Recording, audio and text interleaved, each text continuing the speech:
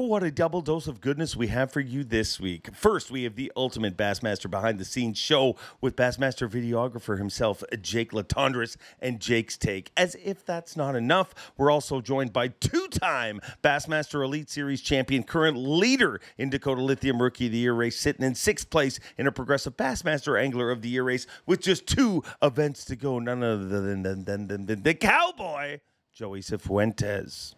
This week on...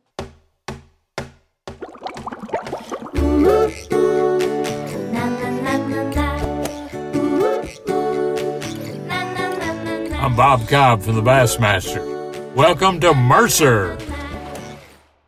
Welcome one, welcome all, friends, family, freeloaders, fishing freaks. You're all welcome here at the Awkwardly Honest Fishing Podcast that goes by my last name, which is Mercer.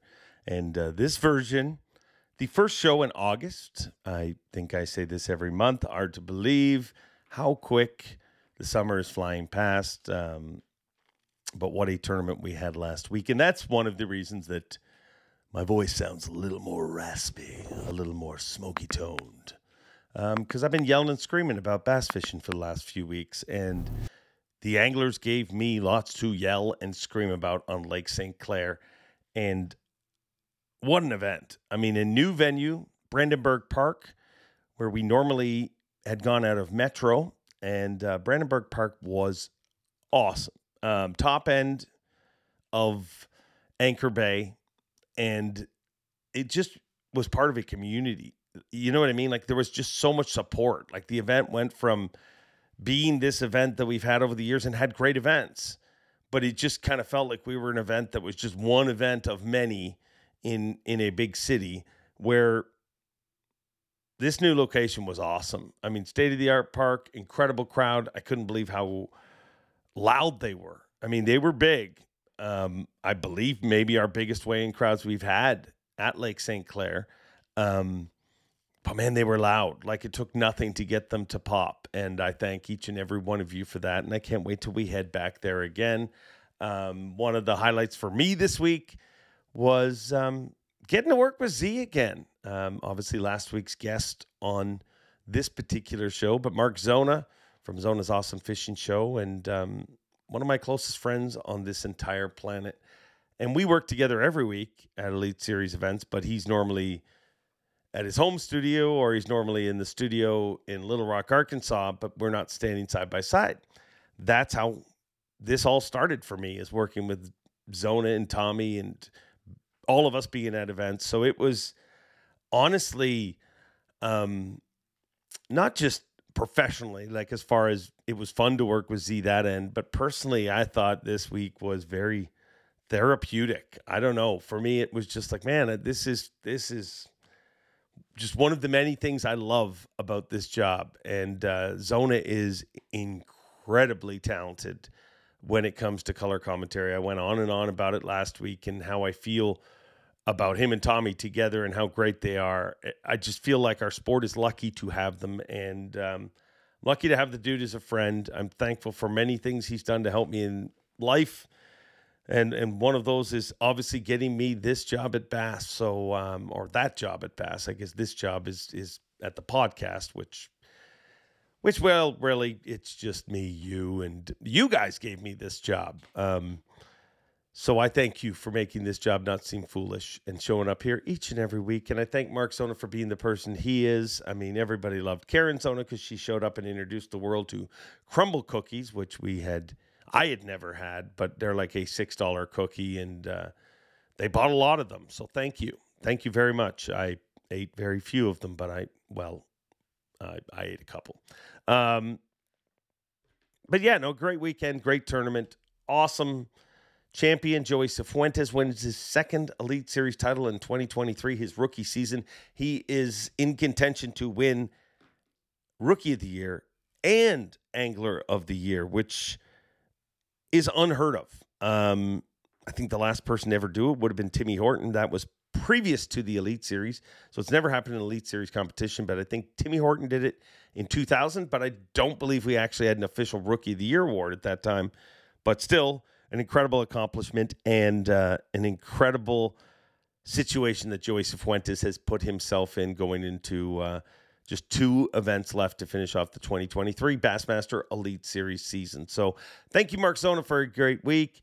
Congratulations, Joey Cifuentes. And you guys know what happens after every single Elite Series event. We have my boy Jake Latendresse on here, the tenderness, with Jake's Take, where we break down all the action. He was with Chris Zaldain on day 1, which will be great stuff. He was with Jason Christie on day 2, more great stuff. And then he spent day 3 and day 4 with Takumi Ito in Smallmouth Disneyland. So lots of great stuff coming up. First, we're going to talk to Jake, and then we'll bring in Joey Cifuentes. And I think it'll be a pretty good podcast. So it's going to be a long one. I mean, they're all long, and there's lots to cover here. So break it up into a couple of bits if you need to. But I'm just thankful that you guys come here each and every week. And without further ado, let's get stuck in to Jake's Take with Jake Latendresse. Jake's Take is back in your life. And Jake, what a freaking tournament we had this past weekend on Lake St. Clair. Unbelievable. How many 20-pound bags were there? Over 100? Oh, yeah, way over. I think it was like 114 or something like that. Biggest winning weight ever there. On day 1, we 91 pounds. Yeah, 91 and change. I think the record before was 89 and change. The guy really got screwed in that record chase is Seth Fighter, because he had like 77 after 3 days. That dude has twice, both of his wins, because I believe Mille Lacs was 75 pounds too. He was twice on pace to break 100 pounds before anybody had ever broken 100 pounds of smallmouth bass. But they were 3-day derbies. It kind of feels like a Seth Fighter thing to do. Right. Go ahead. Incredible. Yeah, like 33 20-pound bags day 1, 48 on day 2. Day 3, we only have 50 anglers. We had 28 20-pound bags that day. And I don't even know how many on the final day, but it was quite a few. I mean, that would have been the easiest day to count, but if I was better at this job, I would have. But I mean, stupid, dude. Stupid. And in late July at that, I mean, those fish were skinny.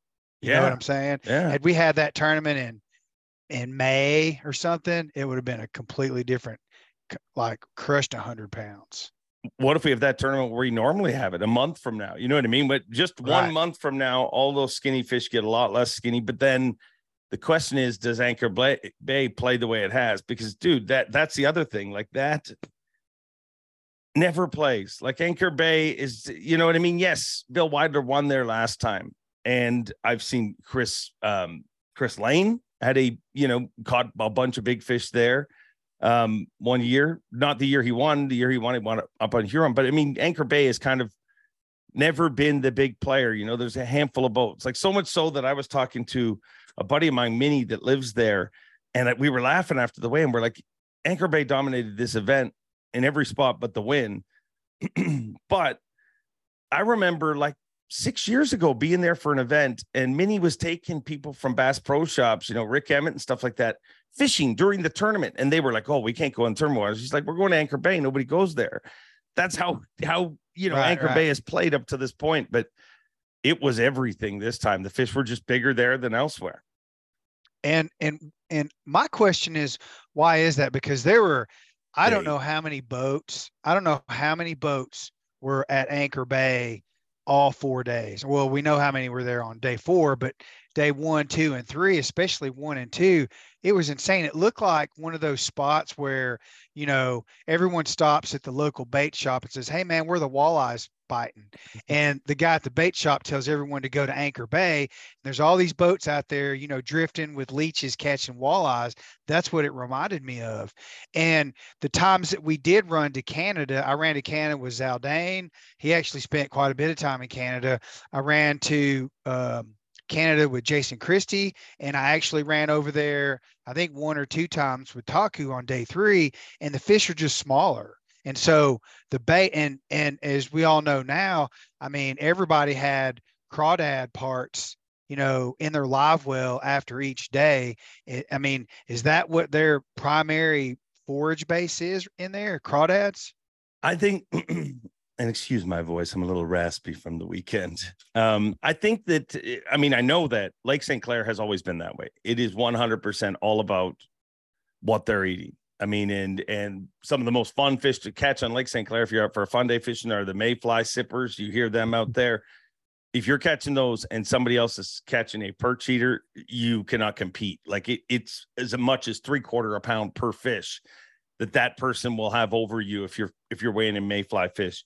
And obviously they were eating a lot of crawdads, crayfish, Perch. crawfish, whatever you call them, because you could see the orange. Actually, if you look at some of the pictures, dude, it's like a redfish. They get the iodine in them. So definitely Flamingos do the same thing with crustaceans. Yeah. Yeah. Flamingos, of course. I bet you had Yeah. a pet flamingo growing up, didn't you? They're actually white birds that turn pink when they eat the krill and shrimp. Yeah. Yeah, and they get dyed pink in zoos, I believe. Like they They put do. pink dye in there. It's horrible. That's a totally different pink. Yeah.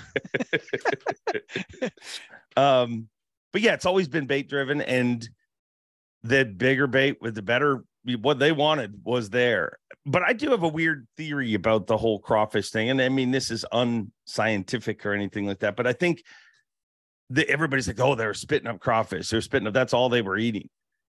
They have a harder time digesting crawfish than anything else. Like, you'll hear a lot of guys say, well, I just don't see them spitting up gobies in my live well. Well, because that's a much easier thing to digest. There's parts of the crawfish they can't digest, those little balls that end up in your live well and stuff like that. So, but long story short, the bigger fish were in Anchor Bay this time around. And after day one, clearly that got out. That's why we had 33 20-pound bags on day one. And you think it's going to get a little worse in day two. But we had more on day two, 48 on day two, because more people started fishing there. Maybe that was because they stopped there on the way in, after the run back, caught some fish and went out, or who knows why. But there was more people there, and it looked like Anchor Bay was going to dominate the tournament. But in the end, the Cowboy rides over to Canada, where most people normally fish in this event, and gets it done. A wild event. But let's start day one. Chris Zaldain. Yep. Chris Zaldain. We went straight to, I believe we stopped for a short period on one of his best spots, and then it wasn't happening there. So we ran over to Canada and spent quite a bit of time there. And I always like running with Zaldain. He's got, energy. We have the same kind of energy. I get jacked up, man. I mean, I know I'm just a camera guy and I'm in the back of the boat. I'm supposed to stay neutral and all that stuff, but I feel like I'm in the tournament, and whoever I'm riding with, I mean, I'm for that person because I like to win. I'm a competitive guy myself. So, I was filming the boat ride out with Zaldain, already knowing that I was going to use Kiss's Detroit Rock City as the soundtrack. Yeah, because and the boat was bouncing just right to make that video cool. But anyway, I always love going out with Zaldain. I think I've been in his boat, especially since the flip. And when he first started, I met him up on the upper Mississippi, that tournament that Ish Monroe won. And ever since then, Chris and I have always gotten along. So he's always, he's very knowledgeable about what he's doing. He's very interpretive when he's on live and talking about what he's doing. And, but I don't think he was doing anything different than anyone else. He just wasn't on the same fish that the other people were. And I think he stayed away from Anchor Bay because he's one of those guys that likes to get out and do his own thing. Yeah. So how did they go? I think he came back and weighed, I think it was 18 pounds. And he was kind of like, well, that wasn't that, he salvaged it there in the end. He caught some bigger fish and upgraded towards the end of the day when that afternoon bite started. And then, we rolled in. I'm thinking, hey, that's not too bad. He's got like 18 pounds. I'm looking at Bass Track and, all the sandbagging that goes on there.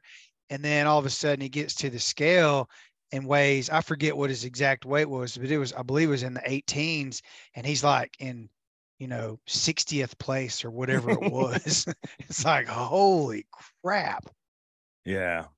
That was crazy. Ridiculous, dude. Like, I'll be honest, there's a lot of smallmouth tournament. I love my job. I don't ever want another. I mean, I am very happy in my job, but when we go to places like that you have a lot of history on, you're like, man, if I could throw my hat in one, I'd like to fish this one. I swear to you, all that kept going through my mind on day one is like, yeah, no, I don't ever want to fish against these guys. I don't ever, because it was stupid. Like Bill Lowen had 22 pounds and change, and he wasn't in the top 10. It was ridiculous.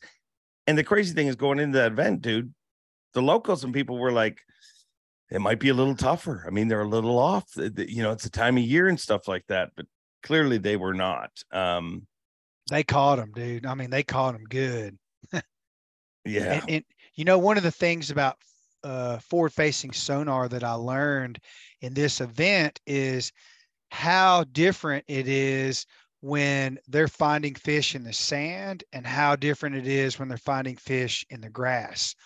And one of the things that I've learned is how they tend to pull those fish out of the grass with baits, but like, we can get to Jason Christie in a minute, but he was throwing a huge 3/4 ounce tube jig, and he was ripping that thing over the top of the grass, and those fish were coming up out of the grass, but he couldn't see the fish because they're buried in the grass, and then they're coming back up after it. So then he would raise the fish, and then he would reel it in and cast back over them and just run it like a crankbait over the top of those fish.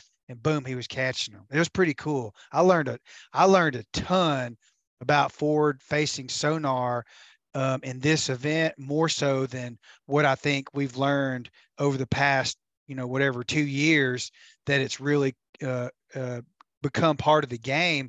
And this was one of those deals where there's no structure, there's no rocks, it's just sand and grass, and it was a different ball game because of that. I felt like.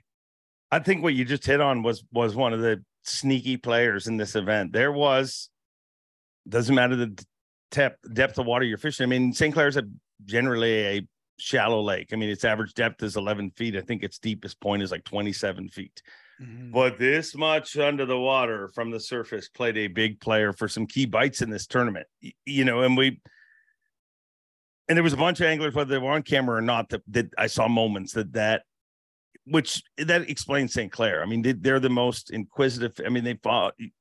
If your boat passes you on St. Clair, you always cast at it. You know what I mean? Because those fish, they chase. And what Christie's done so well on a tube there, snapping a tube over the years. I mean, which is one of the most puzzling things in the Elite Series right now. Me and Zona were blown away by it, but he told me a story about Takumi Ito, who we're going to talk about a bunch here in a little bit. And he said Takumi stayed at his house last year for a few days. Number one, a ferocious appetite, would eat steak and always demand desserts. Zona can eat a half a cat. That man ingests a lot of hardly cooked protein. Beef. Yeah. And he was impressed with how much Takumi could eat. But here's one of the things that blew me away. Zona, just like me, has an incredible, I don't know how many Plano boxes I got full of tubes, a dozen probably, from over the years, small ones, bigger ones, different. Zona's the same. I mean, Zona maybe more, and Zona has tons of different tube heads and stuff like that. Takumi, when he was at his house, walked up, he said, "Why?" And Zona's like, "You don't throw a tube?" "No." And Zona's like, "Well, do you want some?" He's like, "No, too big. I don't want." He doesn't throw a tube. And then we got on this topic. It's amazing. More bass have been caught in a tube jig than any other bait in Lake St. Clair, but it is amazing the amount of Elite Series pros. And maybe it's a generational thing. There's been a lot of hype around a lot of things, and a tube's kind of not got as much hype over the last number of years. But how often do you see a tube playing throughout the year? Dude, never. I mean, when Jason Christie, I knew he had his history there with tube jigs and the success he's had, but really, the tube that he was throwing with a 3/4 ounce ball headed jig on it looks ridiculous, really. I mean, after all these years of seeing these new baits and the new molds come out with all kinds of different plastic options that you have to mimic, the natural forage base in the lake, why does a tube jig do so well? And I don't know. I mean, it looked ridiculous, really, but he did it, and he did really well. And he could have, had he been, shifted a little bit had there not been as many boats, and he could have gone where he wanted to, when he wanted to, at certain times of the day, making different decisions. Jason Christie could have been in the top 10 easily, and because he was catching them. And, that afternoon bite on day 2, I think he had like probably 16 and a half pounds or something like that with an hour to go. And he goes to his last spot closer to the ramp. And, there's hardly anyone out there because it's sort of getting late in the day, and everyone shifted to a different spot at Anchor Bay. And he's throwing that tube jig and he's ripping it across that grass, and he upgrades 3 fish in the last hour and ends up weighing 19.9 on day 2, which gets him, moves him up the boards and puts him in position to actually make a run at a top 10 on day 3. It was pretty cool to watch. Man, he's a lot of times he's quiet. He's the intimidator. He's Jason Christie. He's a very serious angler, when you're in the boat with him. And even with my history with him, I love the guy to death. I'm pretty quiet in the boat with him because he's so mentally focused, and he doesn't like distractions. He doesn't like, hearing. I'm scared to eat crackers around him when he's fishing because I'm scared that the noise of eating crackers is going to distract him. But he is so interesting to be in the boat with because when things are going wrong, he figures it out. He's a very, very, very good fisherman, as we all know.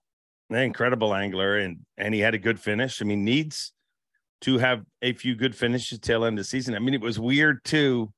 I said it on live, and it wasn't a slight on Christie, but I said there's a little part of me that it's nice to see Christie stressed, because literally outside of the stress of I need to win a Bassmaster Classic, which he exercised 2 years ago. When's the last time you saw Jason Christie in that situation? You know what I mean? Like, the Bassmaster Classic is coming to his home state, and there's 3 events to go, and he's outside of the cut. I believe he's inside the cut now with this finish. I haven't checked, but if he isn't, he is. Do you know what place he's in?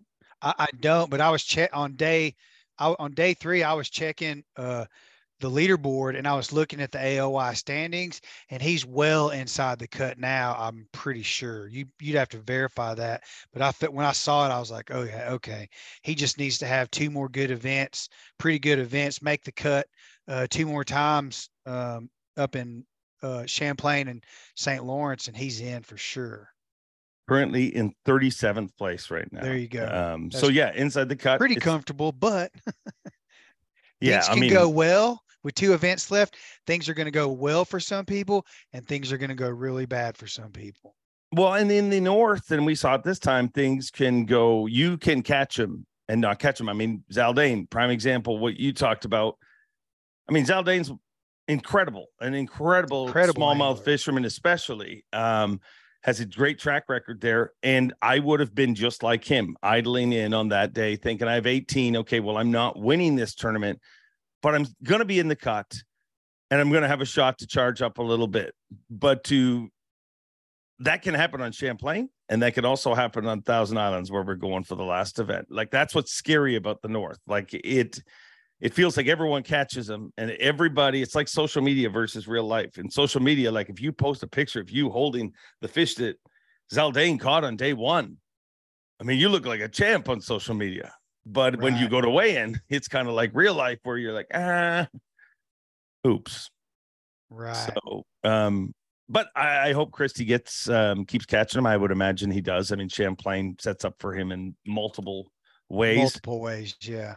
And I think he finished 20 something last time we were at St. Lawrence River. So I think he's, I would expect Christie to be in the Classic. I mean, we can't go to Oklahoma without Christie. So yeah, I was just going to say, man, I mean, and it's always cool to have it set up for anticipating a back-to-back win, because that's so rare with, Rick and KVD and Jordan Lee and Hank Cherry. That's such a small group of, elite anglers that have done that. And having Jason at Grand Lake for the Bassmaster Classic, I mean, it would be a travesty not to have him there. We got to have that. What does that have to do with a back-to-back win? I'm just confused. You forgetting? You forgetting Jeff Gustafson? I'm so sorry. I forgot about Gussie. Oh my God. Wow. Forgive me, Gussie. I'm so sorry. That was a brain fart.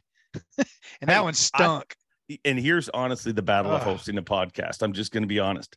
Mhm. If we were on Bass Live, I would have ignored it and just moved on. But Bass Live doesn't have a comment section. And if I don't, somebody is going to call us out because people like to do that. But Ugh, I can't believe I just said that. I left hey. skid marks. All good. We're all good. So Zaldain had a tough tournament. Obviously, I'd hate to rush on from him. But I would imagine Zaldain to be a player in the next few. I mean, he has to be to finish off a season. I mean, he's always a player. It feels like in Thousand Islands. And I also feel like I think we're learning more and more that literally, like with Joey winning and how often we see it happen, anybody can be a player. You know what I mean? It's just that commitment. I mean, there's a lot of the North is an easy code to crack when you crack it. You know what I mean? But it can get you. But so day one, Zaldain. Day two, Jason Christie cracking a tube. Like we're so expected to see him. Anything else stand out from his day? I want to just take a step back to Zaldain. I remember one incident. He caught a smallmouth. It was like 1.5 pounds, maybe 2 pounds. And he's reeling it up to the boat. He's just trying to get it in as quick as he can. And this freaking muskie comes out from under the boat and grabs his smallmouth, which I thought was pretty cool. And then, he did a little playing around with it because it was such a neat experience. So we didn't get to air that on live, but that was pretty cool. And one of the things that kind of revealed was on a lake like St. Clair, where there are so many muskies, there's so many of them. I mean, I think outside of maybe day 4, I think someone caught one or at least raised one every day at the boat. I mean, they're everywhere, right? I was shocked not to see as many of them on camp. Like, I mean, we've had years where I remember Todd Faircloth when he went out there, he said there was like 5 occurrences where one tried to grab his fish or did grab his fish on the final day. So yeah, no, they are rampant. A dude, this true story, throw this in, a dude just 1 year ago, triathlete, near Detroit, but on the Canadian side. So Windsor, swims out there every day. And a dude got bit by a muskie while swimming. Well, dude, those things, dude, I've had a muskie hit my trolling motor up there. Like literally they are aggressive up there. They're the apex predator. And there's so many. I don't think Buddy was for food. Yeah, and I don't think he was trying to eat Buddy. I think he had a swimming, probably a watch on or something like that was flashing. And if they'll bite a trolling motor, why won't they bite, a training watch or whatever? So if you're a trainer out there, just be careful because the muskie will get you. Yeah, so that was a cool experience with Zaldain. I don't recall anything else really that stood out with Jason other than we ran to Canada once. He caught 2 little ones and was like, we're out of here. Like we ran all the way up there and then he caught 2 fish that just didn't have the meat on them that the ones at Anchor Bay did. So we literally packed up and turned around and ran all the way back. And that's when he showed up with about 1.5 hours to go. And he was searching. And then finally he got back to a spot he really wanted to be on and upgraded those 3 fish in the last hour, which I thought was pretty impressive. I've never asked you, but just Zaldain and Christie, I'm thinking while you're answering that, like those are 2 guys you have great relationships with. You've covered them multiple times, knowing them for years. What is, when you first get in the boat, what is the conversation like? Is it like, here we go again? Or, how does it all go down? I think it's more, let's go, like we've done this before and we know what the experience before and during takeoff is going to be like. And I'm always amped. Like I'm always fist bumping and I'm like, come on, let's go, man. Let's go. And I'm just jacked up. So I feel like perhaps that energy transcends into them and their energy transcends back to me. But then once the trolling motor goes down, I'm pretty quiet on the back of the boat and I just let them do their thing and see how the day's going to unfold. And then, my energy sort of really follows what happens during the day, because when they're not doing well, they like to be quiet. Are you happy to get away from, well, maybe it might happen to Champlain, but flipping season and just having lighter baits flying at you in the back deck? Did you get hit by? I mean, a 3/4 ounce tube wouldn't be fun either, I imagine. No wounds this week. No, no wounds. I got hit with a rod a couple times because, landing, the difference between landing a largemouth and a smallmouth is two totally different games, right? Without a net. And they're constantly lipping or boat flipping largemouth into the boat, but with these small hooks and the soft, tissue in their mouth and the small mouth on these smallmouth, they have to bread loaf them to get them back in the boat. Yeah. They don't flip them. I mean, there's just too much to lose there. And so that's always a struggle. And I'm still, after so many years, trying to figure out, well, what camera angle can I get to that's going to differentiate, how this landing approach looks like. But if I get too close, their rods are always flying because they're holding it like this and they're reaching down trying to get the fish and cut by the belly. And so there's a fine line there. One time Taku's line got hung around the microphone on my camera, and he literally just every time I tell all my anglers on smallmouth, I'm right behind you, so they know where I am. And when the line got caught, he just literally reached back there, unhooked it, and landed the fish. So that's my nervousness about being a camera guy on these smallmouth lakes is, God, I hope I don't cause them to lose a 5 or 6 pounder or something like that, or even a one of their 5 keepers. I just don't want to be a part of that because that's not my job. My job is to capture it and to tell the story with my camera. And I don't want to be that. I don't want to feel, I just don't want to feel that, No, that'd be an uncomfortable moment. Has anybody ever broken off a fish because of your camera? I mean, it happens, you know what I mean? Like but you imagine how uncomfortable the next, say it happens hour 1. So I'm out here for 7 hours with this dude and I got to live with this. I got to be with this person. Yeah. I'm not going there.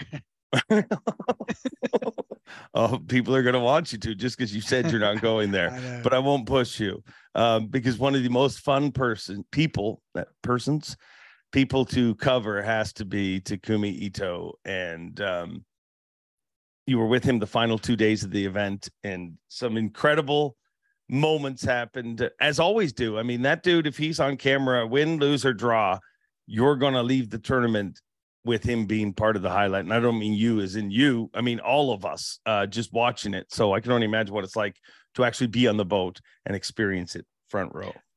I don't know how many times I've said this in messages and responses, comments, and posts about Taku this past weekend, but I'll say it again on this show. It's like being in the boat with one of my kids. I mean, it's like he's just so much fun. You can't help but love the guy because he's so positive. He's very focused. He uses all these crazy baits, and he hides his baits really well. If you'll notice, I hope he doesn't get mad at me for saying this, but when he lands his fish, he makes sure that his back is to me. And when he pulls his fish in, he keeps it in front of him. He unhooks his fish, makes sure his bait is hidden, throws the hook back in the water, then turns around and goes, ha, 5 pounder giant. So, and rightfully so, most of his baits that he fishes with, particularly when he's on camera, are prototypes, and he doesn't want to reveal what he's showing. And the Japanese guys are so secretive anyway. And I think that's part of their whole honor system and their culture is to, once you're sworn to secrecy, you're sworn to secrecy. Plus, he doesn't want other people to know what he's using because he's being successful, right? Yeah. Are you going to tell us what he's using or no? No. I'm half Japanese, and I have. You weren't sworn to secrecy, though. I was. He every time I get in Taku's boat, I'm sworn to secrecy because he always says, "No zoom in on bait." Okay, I go, okay, no problem, Taku. We're good. So we're finding the real side of Takumi. I mean, he giggles and talks about smallmouth Disneyland just to distract you from what's really going on. He knows what he's doing. What if you just tell him I made you? He'd probably laugh at me and karate kick me in the throat. I don't know. I love Taku and I would never dishonor him. He is one of the most fun experiences to be in the boat with. I wish everyone could jump in his boat and go fishing with him because he's a blast. I mean, you're totally destroying this whole like the ultimate behind the scenes insider. He'll tell you most of the truth unless Takumi Ito makes him not tell you. Let me say this, he uses baits unlike anything else that's out. Maybe Fujita is using something similar. None of this is helping people want to hear about it less. Let me finish. Okay, sorry. And his baits are always have dangly things on them. They're as small as your thumbnail, and he catches big fish on little bitty tiny baits. And that may be why he said that tube jig to Zona, the tube jig is too big. He is a master at small baits. And I'll say this, I don't even know what it was. It was a tiny little creature on a hook, and it's a standard drop shot setup. He puts his hook really close to the bottom on his drop shots. He has a really small leader, the way he rigs his baits. They're basically right at the weight. And I don't know if that's just because, he wants the fish to stay on the bottom, or he's trying to prevent the fish from, because I did see several fish, particularly, and now with front facing sonar, with Zaldane and Jason Christie, and not one time with Taku, where the fish came up and bit the weight and actually took the weight off the line with those drop shots. So I'm not sure why he ties it so close to the weight, but that's one of his very traditional styles that he uses at least every time I've been in his boat. All right. So what stood out to you that you're willing to tell us? Nothing. No, that's it. Thanks for tuning in, ladies and gentlemen. See y'all later. Have a good life. I'm out. I think Taku is so zoned in to smallmouth, and he actually knows where to go find them in the grass. I don't think he caught any of his fish in the sand. Every one of them were in the grass. And maybe that's why he uses those baits close to the weight, because he's keeping his bait in the grass. And all those Japanese guys, I'm convinced that the most important thing that they do is they wiggle their jiggle differently than everybody else. They have a very, even when they're reeling it in, they're constantly moving their rod, unlike a lot of people where they're just reeling it in to get it back out there. Right. And Taku is constantly doing that, and he catches random fish doing that.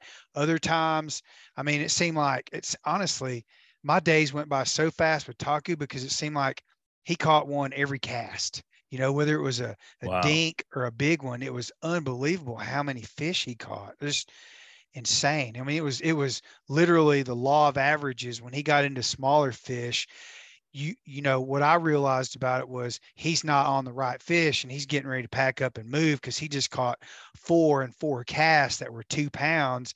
And he knew at that point, these are the wrong fish. And we pack up and move 200 yards, and then he would start catching 3-pounders, and he would move somewhere. I don't know enough about smallmouth in depth to understand, do they literally just school in age class? Dude, I think St. Clair breaks the rules on all of those. You know what I mean? Like, I think the agree. fish move so much. It's all just bait driven. There's some people who believe it's age class. There's a lot of mysteries about smallmouth. I mean, a lot of people were debating this weekend about the color of the smallmouth. But the thing about the smallmouth is, dude, like, I don't hold a lot of weight in the color thing. You know what I mean? Where people are like, oh, a darker fish means that they're, yeah, I've heard people say that means that they're a resident fish. I've heard people say that means they just moved up shallow.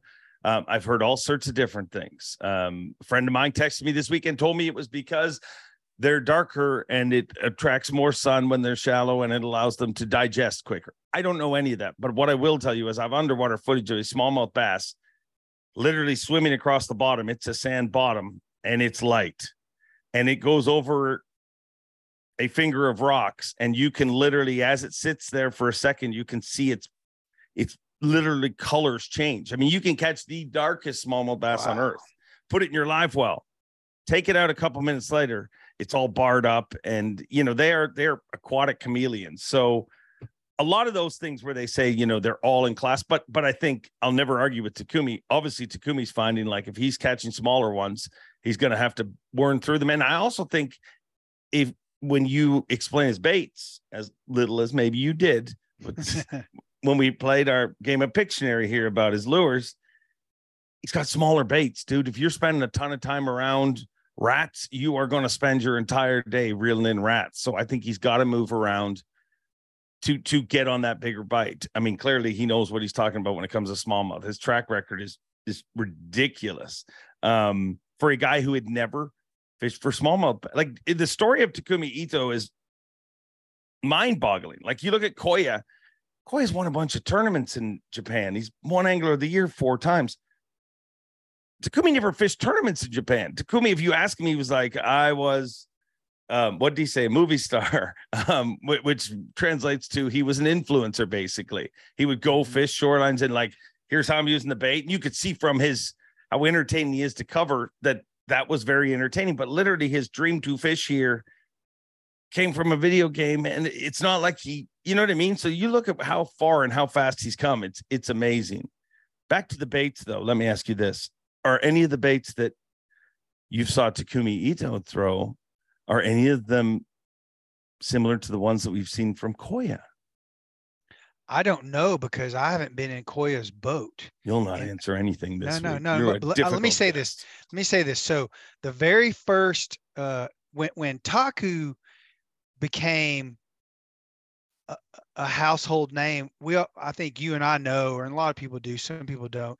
It all started on St. Clair. Yeah. And he's fishing that little crab bait, right? Exactly. And his bait this time was very similar to that crab.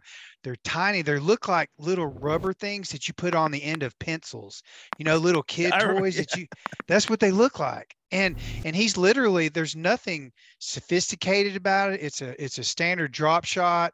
He changes hooks a lot. He makes sure his hooks are very sharp, and I would say, I don't even know how often he changed hooks, but he had a whole line of hooks on his trash can door right there, but on his step up, he probably had 50 little hooks lined up, knowing he was going to go through all those hooks, changing hooks often. So, he likes a sharp hook, and all of his baits. Does he stop to sharpen them ever, or is literally never. He just, if he cuts it off, doesn't sharpen, he cuts it off, and reties reties everything. Wow. And okay.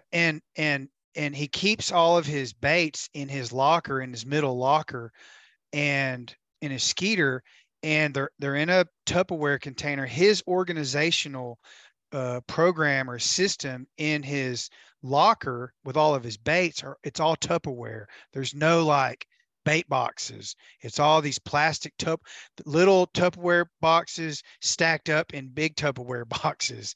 And he's, again, unless, like, you don't even see his baits on the floor in the boat, but because he's so secretive with them, when he takes them off, if there's if there's a leg pulled off, or a tentacle pulled off, or half the bait's there, or if it's ripped through the hook or whatever it is, he takes that bait and puts it up in front with him so I can't see it. He's very secretive with his baits. Every now and then I'll catch one on the floor, and I lifted one up. I said, this is pretty cool. And he grabbed it from me and put it over there by his steering wheel. The dark side of Takumi. So, I mean, hey, if you're a magician, you don't want to tell people what your tricks are, right?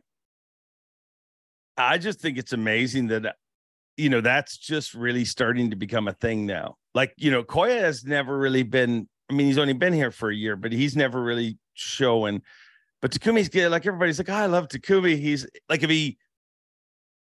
if Jason Christie hides his baits, people are like, what is wrong with this guy hiding his baits? But Takumi has found a way to fool us all with smallmouth Disneyland, Marcasona bass, Davy Height bass, Mercer bass, all these ridiculous things. And nobody's realized up till now he's hiding his baits as much as he is. See, I think I honestly believe this because all the Japanese guys are the same way, except maybe Tak Omori. I mean, he's, he comes from a different time. Oh, no, period.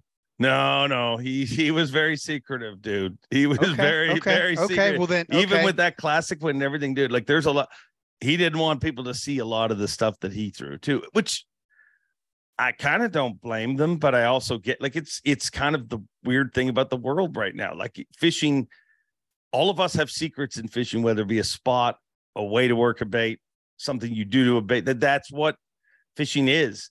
But Bass Live is everything that is not that. I mean, it exposes everything. So it does.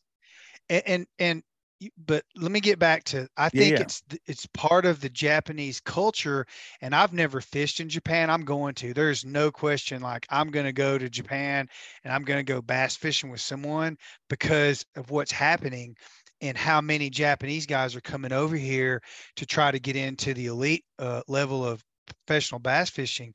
But I think maybe it's because it's so combat fishing in Japan and it's so crowded and there's so much pressure that when they find something that works, they don't want everyone to know, because as soon as they do, it becomes the hottest thing in the retail market in Japan. Every bank fisherman there goes and buys it. And then all of a sudden they got to come up with something different because the fish figure it out.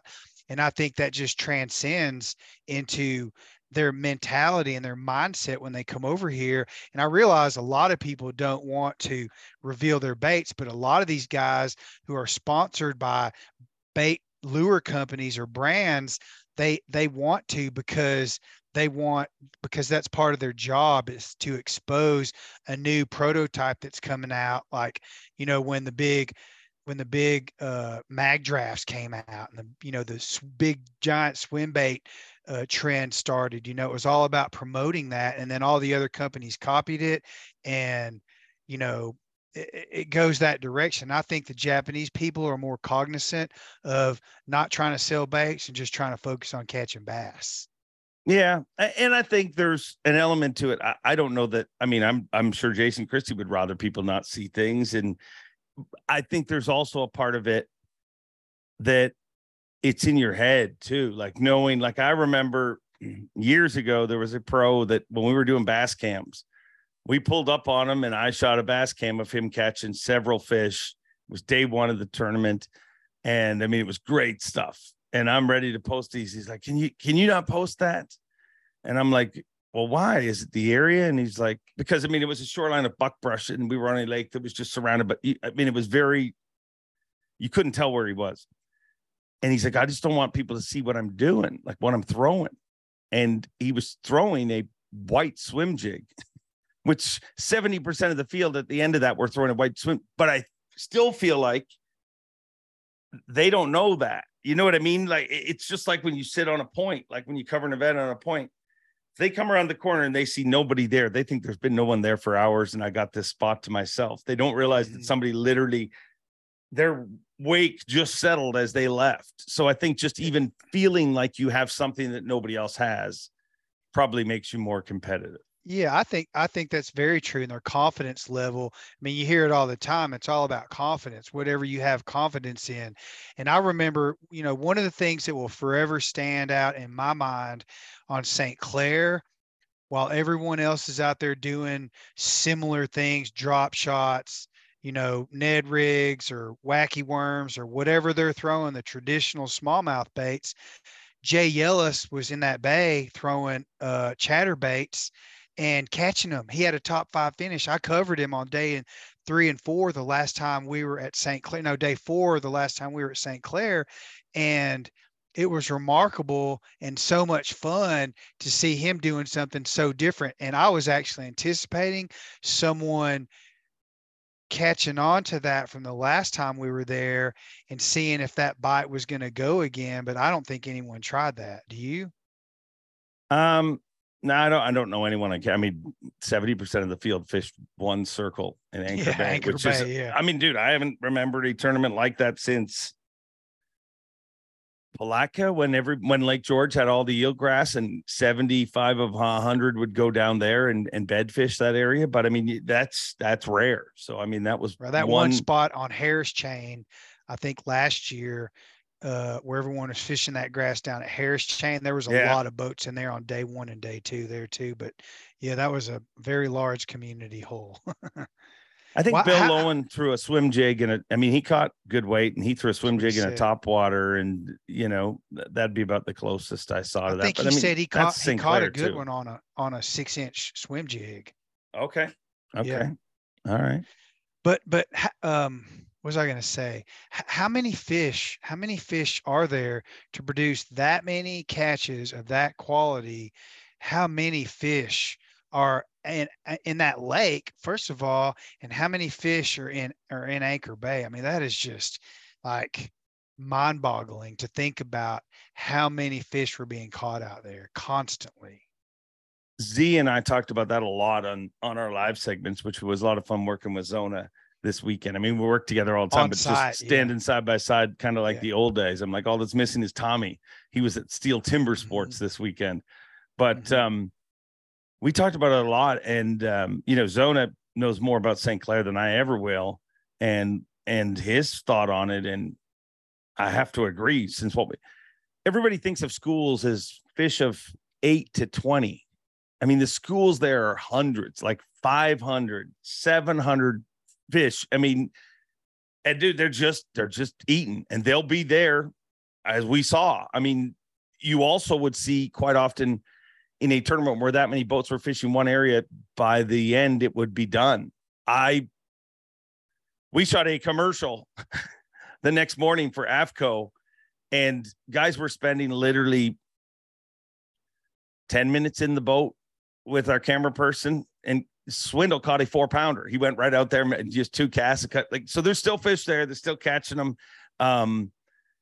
I just think that those schools are, I mean, it's kind of like I use the example of here. I live on the water here, and just for some reason, every once in a while, there'll be a massive amount of swallows feeding. And we don't have hundreds of swallows in front of our house at any other time.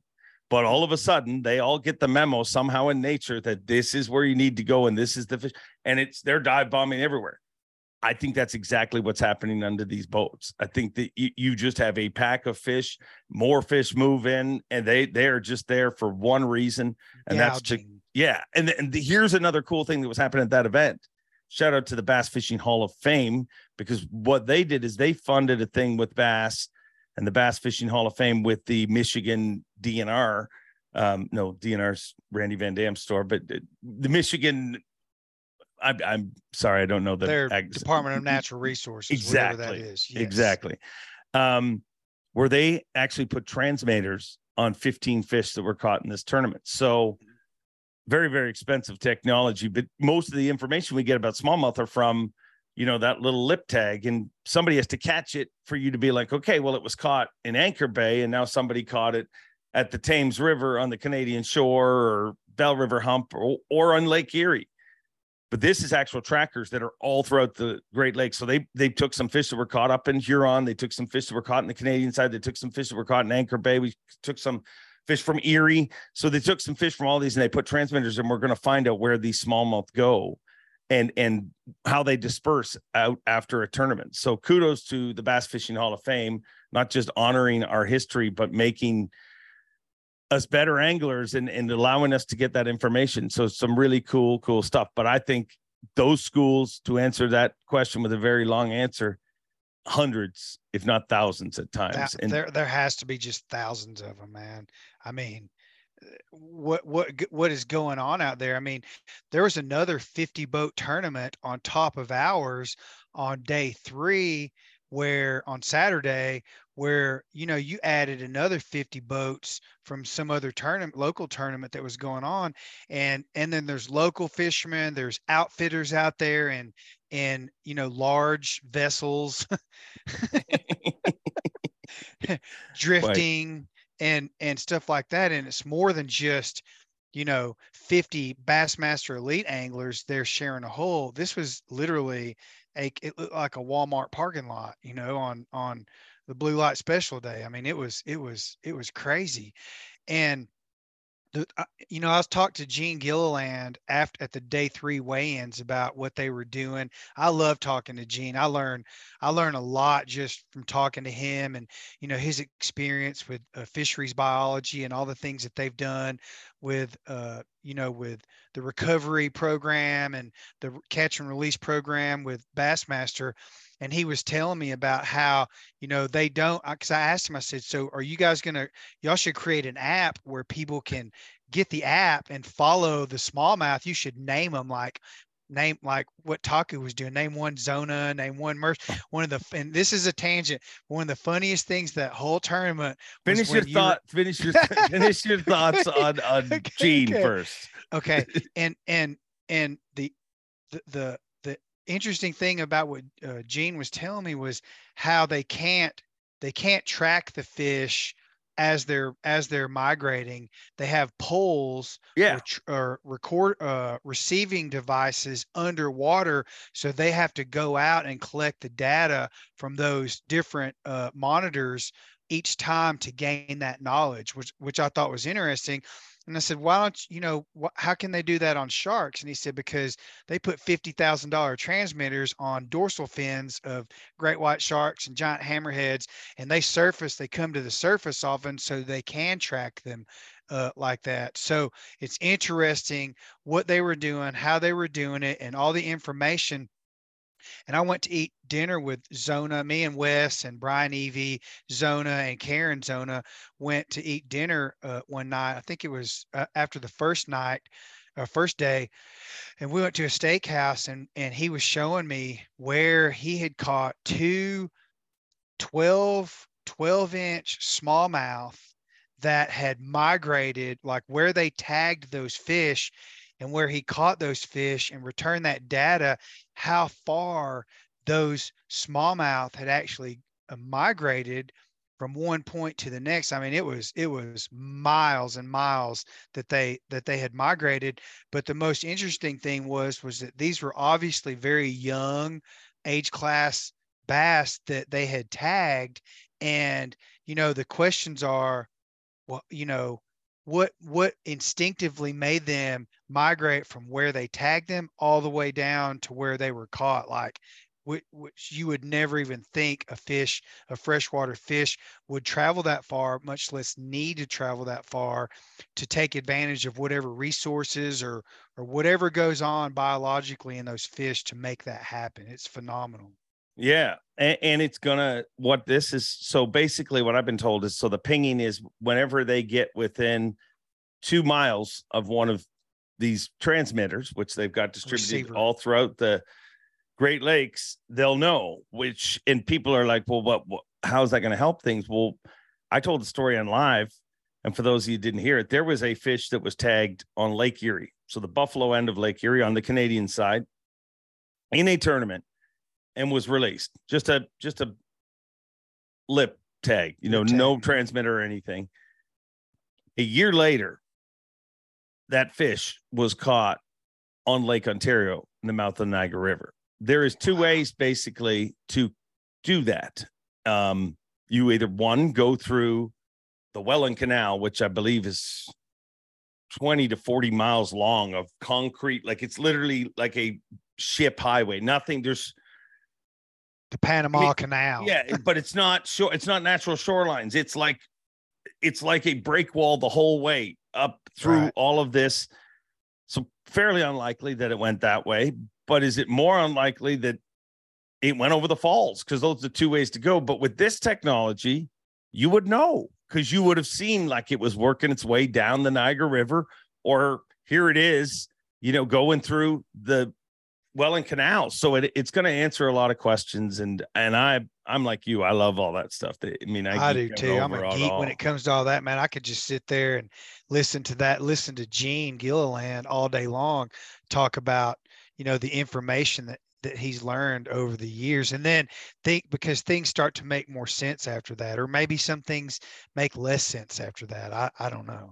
Yeah. I mean, the more information you have, the more you can figure out. So kudos to Bass, Michigan, and of course, the Bass Fishing Hall of Fame, who took some of their fine funds and put it towards that. So cool stuff that we're learning because of that. Mm-hmm. So let's get back to the funniest thing that I remember about the whole tournament was when you were interviewing Taku at the dock before day 4 takeoff. But and before we get into this, tell me what happened on day okay. 3. He's called fish Zona bass, right? Because they were big. Oh yeah. So yeah, he was landing one, and he called, this is a Zona bass, because he was talking about how big it was. And because every time he hooks up, the fish is always out in front because he's pitching or casting out in front of the boat. And when he hooks up, my first question to him is, he goes, is it a big one? And he answers, no, it's small, or he goes, oh yeah, I think so. I think this is giant. And so this time, instead of saying giant so often, he started naming his fish, and he started out with Zona, which I thought was pretty cute. And he was off camera when we moved to the next spot after that started. He looked at me and he said, do you think Zona mad? And I said, no, dude, trust me. Zona loves you. Everybody loves you. They're going to take that exactly what you meant it to be. And I think everyone's going to laugh and think that's funny, including Zona. What was Zona's response on live? I didn't hear it. I asked him, and he said he wasn't happy, but I feel like he was just selling Takumi's bit. I mean, I did think it was funny that by the time we got to takeoff on day 4, he went out of his way to be like, Zona, very muscular, large, tall. Yeah. Like he was big, very, yeah. So tell me about your funny moment, and I will tell you my behind the scenes of said funny moment after you tell the story. So when you're interviewing him and he's talking about the Zona fish, and then he starts going through people, and then he hesitated. He's like, maybe today I will catch maybe Mercer fish. And you went, oh yeah, if you catch a Mercer fish, you're gonna win. So here's the behind the scenes of that I love. Listen, I throw softballs at these guys all the time. Some of them are incredible for hitting it every time, and Takumi is one of them. He literally has never missed a softball I threw at him. So that happened at takeoff, and I knew that would get a laugh, right? I mean, you just assume. And it's not like this was planned out the night before. Like, this is literally a plan that formulates in my head while he's answering the question before. So I intentionally said yesterday on live, you called your big bass a Zona bass. Was that a compliment or an insult? And that's when he went out of his way to say how masculine and strong and big Zona is. And his bass was like that. And I was literally waiting to say, so what kind of bass do you need to catch today? But I didn't even have to ask him that question, because he took that first answer and then went into today. And between me and him, there was this moment where it was one of my favorite parts of the tournament. He's like, today I need, and then he looks at me. For those of you listening to the audio version, he's just kind of looking up and down with his eyes, but like gently. Exactly. Because you could tell, like, I think, again, he thought, is Mercer going to be insulted by this or something?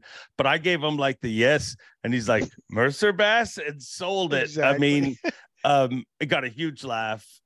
So good. And then just when I thought the gift couldn't give any more, somebody sent me the video of when he caught what he thought was a Mercer bass.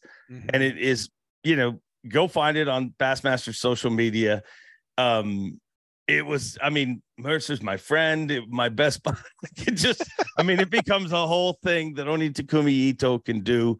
And it turns out all that he's doing is trying to distract us all, so we're not looking at his bait. That is so funny, man.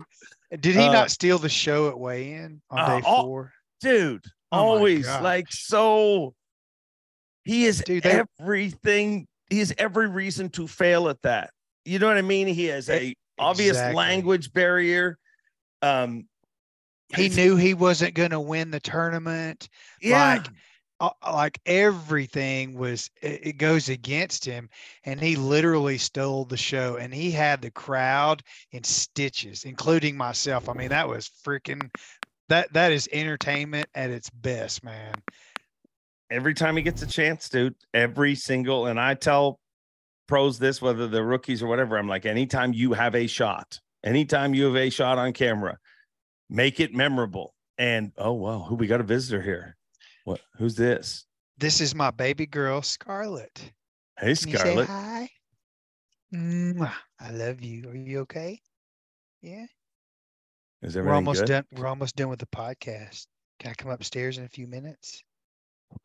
What you need, baby? Tell me. You want to eat your Smarties? You can have those. No problem. Yeah, just eat junk food. Okay, come on. Scarlett just made this show a lot prettier. I'll be up there in about. Never heard any I'll of be my up there in just a compliments. few minutes. Okay. What, baby? Maybe 5 or 10 more minutes. Okay. Okay, go eat them. I've never felt more pressure to finish a podcast faster in my life. Okay, we got 5 minutes, bro. What?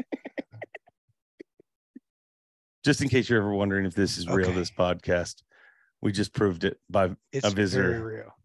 So we'll finish up quickly here. But yeah, Takumi, every time he gets a shot, dude, he hits a home run. Like literally name a time that he's been on camera, win, lose, or draw, that you don't leave there feeling like, wow. I want to take this guy home with me. Yeah. Like he's like a stuffed animal toy. I mean, he is delightful to be around. He's like that in real life. You know, he and I have had lots of we've talked on the phone privately before between tournaments just to catch up and say hi. He is always like that. And he's so polite and he's so honorable and he's so funny. I don't think there's any way that he rehearses this stuff. This stuff is totally spontaneous and serendipitous, and he just freaking nails it because that's his personality and character. Yeah, he definitely nails it. A great angler, a great tournament. And Joey Cifuentes, what a great season. Rookie season. 2 wins. He's leading Rookie of the Year, Dakota Lithium Rookie of the Year, and in contention to win the Progressive Bassmaster Angler of the Year title. Not a bad year for the cowboy. What a run he's having. I mean, and I have not been in Joey's boat, so I don't know him very well. In fact, I really don't even know him. I did congratulate him after his win, and we exchanged handshakes, and I would love to get to know him better because he's obviously very good at what he does. You want to sit up here with me? Come on, she's welcome. Come here. This just Give just her be headset. part of the show. Yeah. Can you say hi? Wait, can you say hi? Wave, say hi. No, okay. No, well, then come here and cuddle up next to me. So All this is what it's like to have Takumi Ito in your boat. I tell everyone he's like having your kid, like going fishing with your kid. And I think the most important thing about Taku and what he does is that he's having so much fun out there because this is a dream come true for him. And he doesn't want this to ever go away. I truly believe that. Yeah. Does he keep that level of excitement up all day? The same thing we see on camera. Like that's him always, right? When he pulls up to a spot and he turns his engine off, every single time he goes, okay, let's go. Like this is before he goes up and drops his trolling motor. He's got that energy. And I've been with him before when he wasn't doing so well, and he does get down on himself at times, but somehow he just brings himself back up. And we knew that he was going to be in tension when we got to the smallmouth swing, that he was going to be in contention. And we knew he did well on St. Clair the last time he was here. And he basically did the same thing and had a very, very good tournament. He could have he was one bite. What was the difference between him and Joey? I know Luke was in the middle there. We haven't talked about Luke Palmer yet, dude. Yeah. I mean, another shot at the title, and so weird, dude. How is it so weird that when you win one, like it happened to Bill Lowen too, like Luke Palmer was one of the most consistent pros we had on tour. 100%. Just never got over that hump for a win. Well, he wins one. And since then he's been kind of, had his roughest patch. Well, another shot at them this week. And Luke Palmer is an incredible angler and just stud. And when I kept bringing up how Gussie told him how to tie braid and fluoro together just a few years ago, that wasn't a slight. That was my amazement to be like, dude, you're leading this event. You got a deck full of spinning rods. What an incredible climb that guy continues to have. And he's going to be part of this sport for a long, long time. I mean, he's a giant largemouth power fisherman to a T, and he adjusts and dang near wins St. Clair on spinning rods and tiny baits. It's wild. I went to dinner after day 3. I went to dinner with Lee Livesey and that crew, Logan and Caleb and Jesse and Drew Benton and Drew Cook were both there too. We all sat and had some beers and ate protein. And Lee and I were talking about, how impressive Luke Palmer is and always has been. And without having talked about him basically this whole podcast until now, kudos to Luke Palmer for doing what he did. And I mean, actually going into day 4, I was kind of thinking, man, I could easily see Luke Palmer winning this tournament. Well, he almost did. Did. But clearly it was meant to be for the cowboy. I mean, he had a fish jump in the boat. Just some awesome stuff. Cool. I had a story that you really wanted me to tell on this podcast, but there is no way in hell I can tell it while your daughter is sitting on your lap. So it'll have to wait for another week or another time. Well, she can't hear. I've got the headset. Well, I know, but just the optics of it. I can't tell it with her little eyes just looking up at me. It won't work good. So I want to show you something before you leave, because this is something I am incredibly proud of.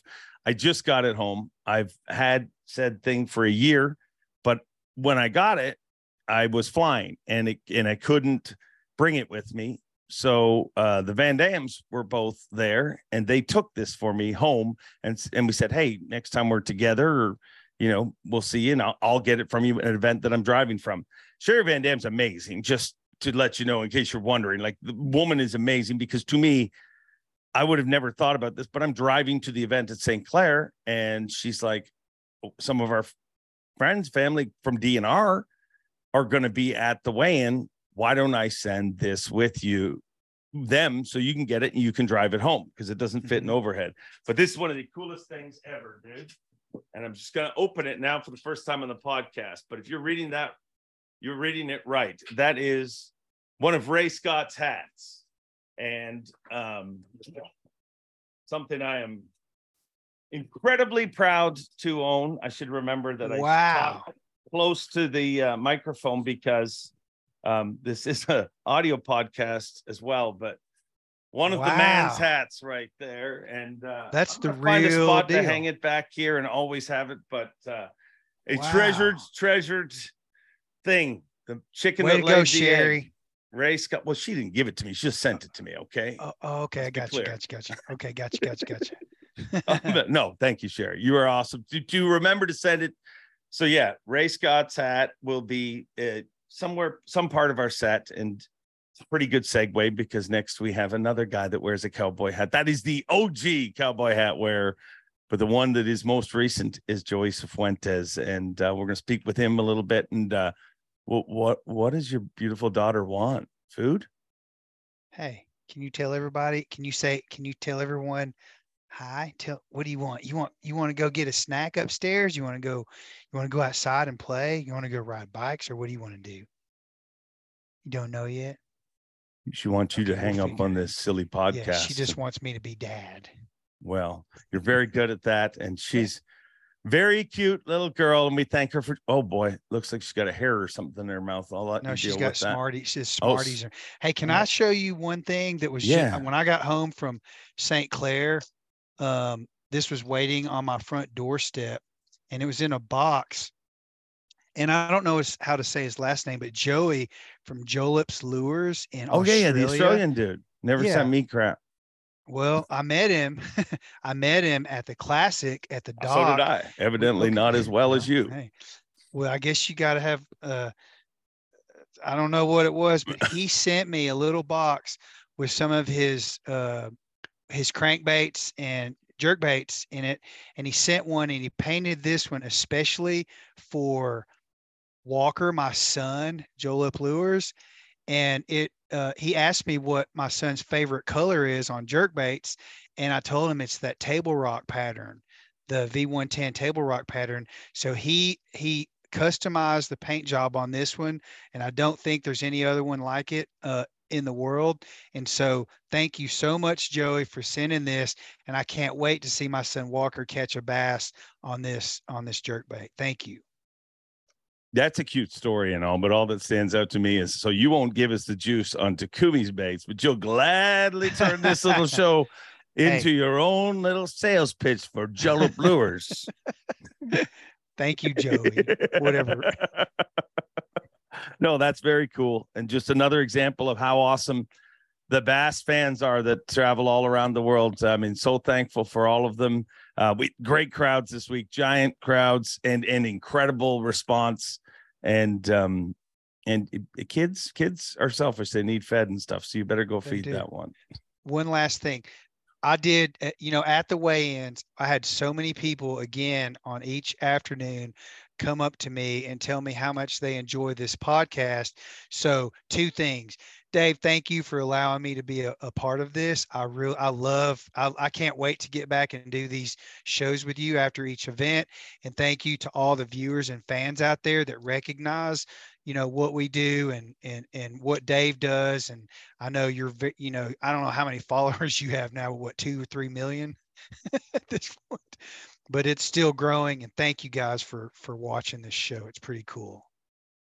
It's very, very cool. It's a gift for us. And I love, I love what this show's giving back because, dude, I just love having these conversations. You know what I mean? I love kind of reliving the event. There's times where I'll leave and it's so much comes at you so quick. You're just, you don't remember it all, but I think it's a lot of fun doing these. So thank you for being the Jake that is Jake's Take. And next up, can we get her to introduce the cowboy Joey Cifuentes? Do you think but she's got to yell it. I mean, we got to hear it. I want you to yell really loud. 4 boxes of Smarties. Offer 4 boxes of Smarties for it. We'll give you 4 rolls of Smarties if you say, and now let's take it over to Joey Cifuentes. Can you say that?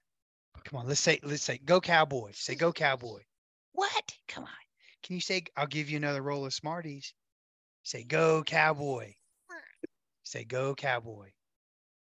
Say it. No, say, go Cowboy. Not even she'll cheer for the Cowboys. Okay. All right. That's as much as we're going to get. Say, we bye. Try. Bye-bye. Can you wave bye? Say, bye, Dave. She's playing hard to talk. Thank you. And next up, the cowboy Joey Cifuentes. 2-time Bassmaster Elite Series champion Joey Cifuentes. How good does that sound, dude? Sounds really good, Dave. I've been telling folks that I really thought my first one would be a smallmouth tournament, and I got that largemouth. Now I got the smallmouth. It's unbelievable, man.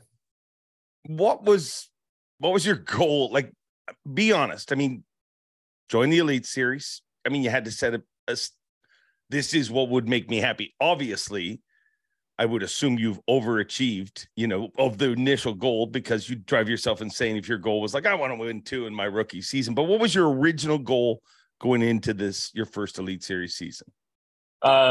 Realistically, my goal was to make the Classic. That was it. I just wanted to be competitive with all these guys, and make the Bassmaster Classic. I've been to a few of those and worked them, and it's the greatest tournament there is in the world. And I wanted to be successful and make that thing. Like that's what I wanted to do. So clearly things are going a little better, or a little ahead of a schedule. Yeah, definitely a little ahead of schedule. I felt like I was getting close in my career where I was going to get a win. So I did have that as one of my goals. But yeah, no, it's way ahead now when you get 2. So pretty cool. Your family, unfortunately, wasn't able to be at this one. They were at the last one. What was the homecoming like? Like that moment, jingling the keys and walking in the door? Yeah, it was awesome, man.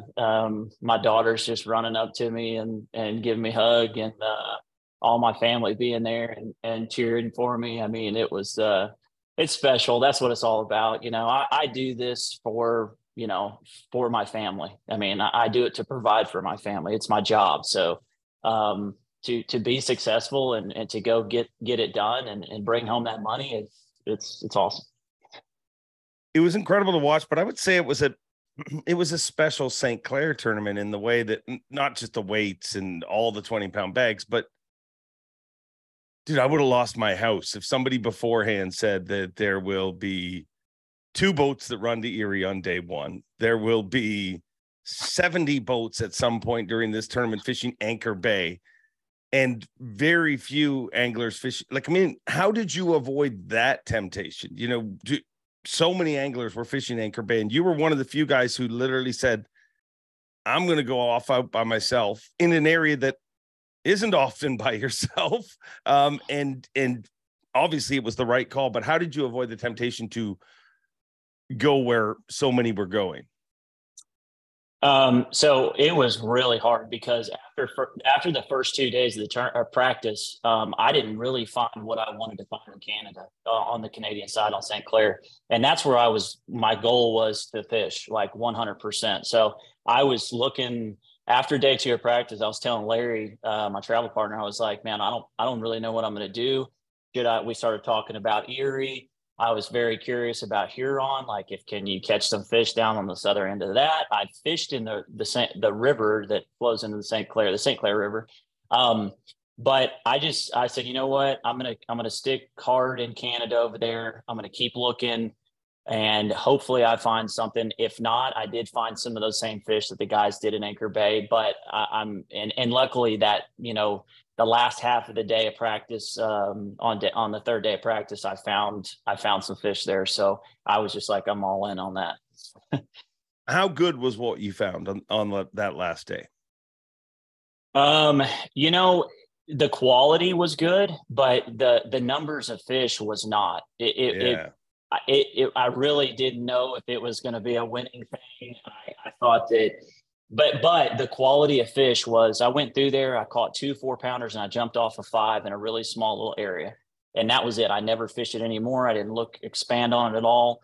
So I just didn't know, Dave, but it was the best I had found outside of Anchor Bay, somewhere that I knew was going to be safe from the boat traffic on the weekends. And I thought it was going to be a quality spot.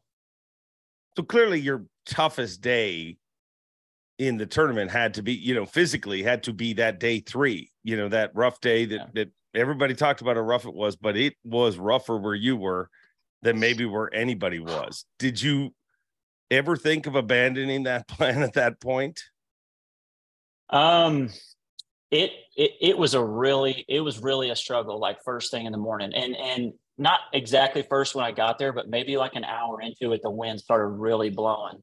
And I realized how much my trolling motors come out of the water, how difficult it was to try and see fish. I kind of lost like some confidence there. Like I was thinking, it was running through my head, hey, I may have to leave here and go to Anchor and like try and salvage the day because this is not going to work. But I stuck with it, and I ended up doing pretty well there, you know, catching 21 or something pounds out of there. So you literally had a fish jump in your boat. I mean, I swear to you, me and Zona were hosting live when that happened, and it jumps right beside the boat before that. And I literally, what was coming out of my mouth was, it's going to jump in the boat. And a second later, when it jumped in the boat, I regretted not saying what I was about to say, because I would have looked like I knew what I was talking about. But dude, you literally had fish. I mean, you were befuddled, as I would use as a word, because I mean, you were like yelling at Shane Durance, I think, saying, or was it Shane Durance that was out shooting you? Yeah. He was out there shooting. Did you get that? Did you like making sure, because it was that rare? But like when you step back up to go fish, like what is going through your head at that point that a fish actually jumped in your boat?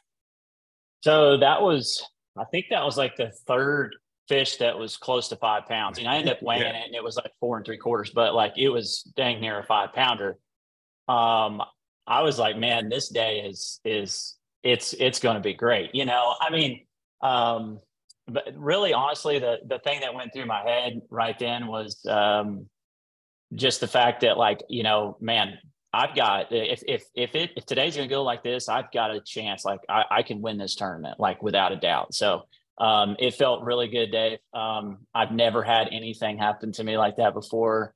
Yeah, Shane was there. Actually, Sago, he literally just drove in, got that pictures and stuff of that too. So it was sweet, man. I mean, I'll never forget that moment the rest of my life.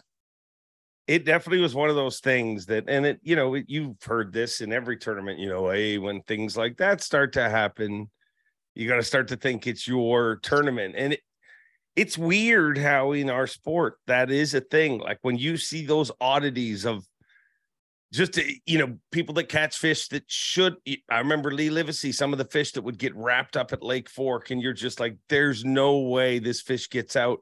And at some points during the fight, it looked like he gave up, but the fish stayed on. Like when weird things like that start to happen, have you always kind of been a believer of that? And did that make you a believer at that moment? Yeah. I mean, I think there's times where you can't do nothing wrong, man. It's going to happen. It's meant to be. So yeah, those are the things that get you the win. I don't know if I had like one of those moments at Seminole when I won this year, but because it was just every day was great. It was way more of a grindy tournament, like a lot more pressure because you got the lead. But yeah, those moments are, I believe they'll happen. That's what gets you the wins. Is there any similarities between those two wins? Like when you look at them, is there any similarities in your mind? No, they're really different. Like really are, because I'm sitting as a, I'm in the lead. I've got a 4-pound lead, I think, going in the last day, and I was leading for 3 days. This tournament was completely different. The pressure at Seminole was so high. I mean, and plus it was my first opportunity to get my first win. So, this tournament was really stress-free. There's always some stress when you're trying to land 5-pounders and put them in the boat, but no, it was completely different. Nothing about it seemed to be the same. It was, it's being in second place, you don't have that pressure of holding the lead and trying to win. So just completely different. Which do you like better? I mean, the end result is the ultimate thing, but which do you like to be chasing, or would you rather be comfortable in the lead? I would say the St. Clair chasing, because you just, like I said, the pressure, you don't have the pressure, and you don't have as many things running through your head. And it's just a lot more, you're a lot more calm. I mean, I would love to be chasing and not have people behind your back, man. Like, because these guys are so good. So good. They're good, but dude, you're right up there with some of the best this year. Like, you're leading Dakota Lithium Rookie of the Year. You have an opportunity, points wise, you're very much in the Progressive Bassmaster Angler of the Year race. Dude, the last 12, if you look where you were 12 months ago, that is not a slight at all. It's just, like you said, I don't think it was just you. I think when you came to the Elite Series, everybody kind of pinpointed you as well. He's a rookie, but man, he is one of those guys who is ready to make that next step. But like, you're a 2-time Elite Series champion. You're leading Rookie of the Year, and you're 2 events away from potentially being Rookie of the Year and Angler of the Year. When you got up this morning and you were brushing your teeth, was there any part of you that's like, oh, what is happening? Yeah, absolutely. Didn't dream my first year would go like this. But no, listen, Dave, I've been telling folks this, and I may have told you on stage, but my goal, these were the 3 tournaments that I'm looking forward to the most this year. Like tournaments I think I can win. So I'm going to Champlain, and I'm going to try and win that tournament. Mark it down. Like, that's just how my mentality is going to be. I'm good on the classic, and I fish like that most all the time anyway, but I'm going there to win. Like, and I may do terrible. I don't know. But I'm not going to worry about Angler of the Year, Rookie of the Year. I'm going to go try and win that tournament, win St. Lawrence River. we're going to see what happens, man. So, yeah, it'd be awesome. I mean, you might as well. I mean, winning seems like a lot of fun. It is a lot of fun. It's a lot of fun. I want to do it again. I think I have some more in my future without a doubt. And I'm really confident right now. I don't want to seem like I'm conceited or anything, but I just do. I'm very confident in my fishing, and these next two are right up my alley. So. Don't you think that's a weird thing that happens in our sport where you have to say that? I don't want to sound conceited or anything, but you know what I mean? If I was talking to you as a pitcher right now and you're like, man, I am on the top of my game. I am going into these last 2 games of the season and I want a shutout. I don't want anyone to hit. You would just be like, I love that pitcher. That's what the pitchers, but in fishing, if you say you're on top of your game and you're sweet, you have to kind of backtrack. Why do you think our sport is different that way? Because we're dealing with a fish, fish that swim around, and it's way more unpredictable. And there's so many more factors that go in that, you know, you could blow your motor or you know what I'm saying? Like there's more things you can't control. So, I know just as easy as I've won this tournament, the next one at Champlain, I could finish, 100th. I mean, it's just the reality. And so that's the difference, man. When I was a pitcher, I had that confidence, like, hey, I want the ball. I'm going to dominate. And, you felt good about it. And I feel that way now. Absolutely. Yeah. If we were going somewhere else though, I may not be as that confident as I am at Champlain and St. Lawrence. So, but anyways, feeling good. You also did something that I don't believe has ever been done. Or it hasn't been done while I was on stage, is you took your winning moment and turned it into to be honest, before we get into this, I think it's ridiculous how the world has gotten with baby announcements and gender reveals and stuff like that. I mean, it's a theatrical production that people have to do, but you did one of the coolest things ever and took your winning moment to announce that you're expecting, and your family and everybody, nobody knew about it until that moment. How did that go over? Not well, evidently. Evidently, it did not go well because there was no answer. Are you back now? I'm back now. I don't know what happened. All right. Well, I was asking you, I don't know if you heard it, but you did something that I've never seen happen before. And you took your winning moment and announced your baby that you guys are expecting to your family. Like nobody knew. How did that go over? And all I thought when it came out of his mouth is, I know how many texts somebody gets when they announce or when they win an Elite Series event. Well, I could only imagine how many texts you get when you announce that and that. Yeah.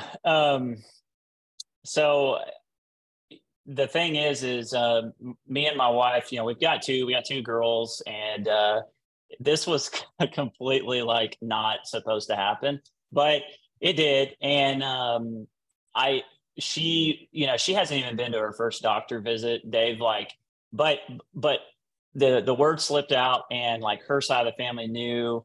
And my Gwen, my wife, she went with my sister. They took a pregnancy test together at her house or something, and she was pregnant for sure. So I'm excited about it. Like, I love it. I'm really hoping to have a boy, and it's something we've been wanting eventually. And so anyways, my wife didn't want me to tell anybody. I said, listen, if I win this thing, happen to win the tournament, I'm going to get on there. My parents, they're, obviously big supporters of me and our kids, and family is huge in my family.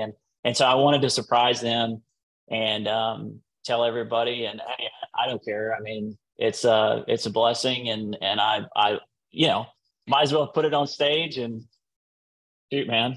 It's cool. I love being a dad. It's my favorite part of life, and do this stuff for my kids, and hopefully, one day whatever it is, boy or girl, they can look back and say, my dad is now on stage. Yeah, something cool. So. Yeah, I mean, you got a trophy, one for each kid right now, so you might as well go get a third one this year. So I've heard that too. Yeah.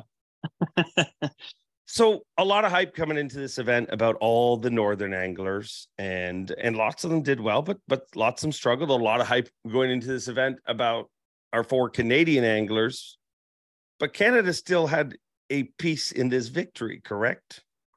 Absolutely. Check this out. Oh, wow. Hat change. Hat change right there. The cool story about this hat, Dave, is I was at the Classic where Gussie won, and I met some Canadian guys, and I talked to them. We had a good time. And this guy, after the guys took off, I went down to take off. I was walking back up to my truck with my father-in-law, and one of the Canadian guys, you probably know him. I don't know. He's just a fan, though. He's there for Gussie, and he ran up to give me this hat. And I thought it was really cool. I always love Canada. I love been up there a couple times hunting, and that guy was awesome. I don't know his name, but shout out to him. And I won this tournament in Canada. I've done well over there, made some money in the past in Canada, and I just love St. Clair, and it's really special to me. This hat right here it's funny how I got it, and I thought it was cool to throw it on real quick. You're from Canada, and all your fans that follow you in Canada. I know fishing's big there, and I just really appreciate all the support. I've had a lot of Canadian people reach out to me in the past couple of days, so it's cool. Cool story, but why do you think there was less? Canada gets hammered generally in a St. Clair tournament. You guys weren't even able to the Elite Series. You weren't on the Elite Series at the time, but the last time we were there, they weren't even able to go to Canada because of the COVID rules and stuff like that. So everything tells you that Canada should be a major player going into this event. Obviously, It was because it was won there, but a way less pressure than we traditionally see. Why do you think that was this time around? I don't know, because that was my exact logic going into this thing was Canada has to have had less pressure, since with the COVID and it being, closed and everything to the Americans. And, but the fishing over there, it really wasn't as good as I thought it was going to be. I checked a lot of areas, and you can miss fish over there because it's, anywhere on St. Clair, it's so vast, but it just wasn't that good. And I just happened to find the one little area there that was. So that's what I was thinking on that. It's just the fishing wasn't as good, but it worked. You talk to a lot of pros, and they'll tell you that they were catching fish on the Canadian side, but they were smaller. They were just, and that's St. Clair traditionally has always been that. You can literally catch the exact same size fish as far as length and everything goes. But if your fish are eating mayflies and somebody else's fish are eating perch, you don't even stand a chance. How were you able to key in on, you said numbers wasn't always as easy, but man, they were always big. So, which is the exact opposite of what every angler that didn't go there was telling me. Was it the zone, or was it something you were doing? No, I think it was the zone for sure. I think it was location there.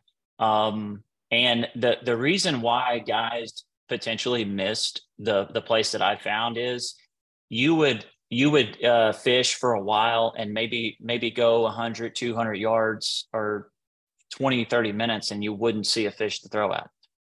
And then you could hit a little flurry, and catch 3 or 4 big ones, but like you could have missed this spot so easily. And I just happened to I was running my boat across the lake, and I saw some cabbage on my 2D. And I shut the motor down. That's what I do there a lot of times when I'm looking for spots. And it just happened to be like, one of my first drifts through there. I caught a 4, and then caught some quality fish. So it's just fortunate for me. But it was a really cool place. It had a lot of perch in it, more than I'd seen in other places. And it had the right grass, that tall cabbage. And it was just the perfect storm there, with the bait and everything. I think those big smallmouth eat those perch for sure. And they were really thick there, like really thick. So yeah. What baits did you use to win this title? The only bait I threw was the Berkeley Max Scent Flatworm, brown back color. I've done well with that thing. It's not a secret. Everybody knows that it's so good. If it's probably the most popular smallmouth bait there is out there.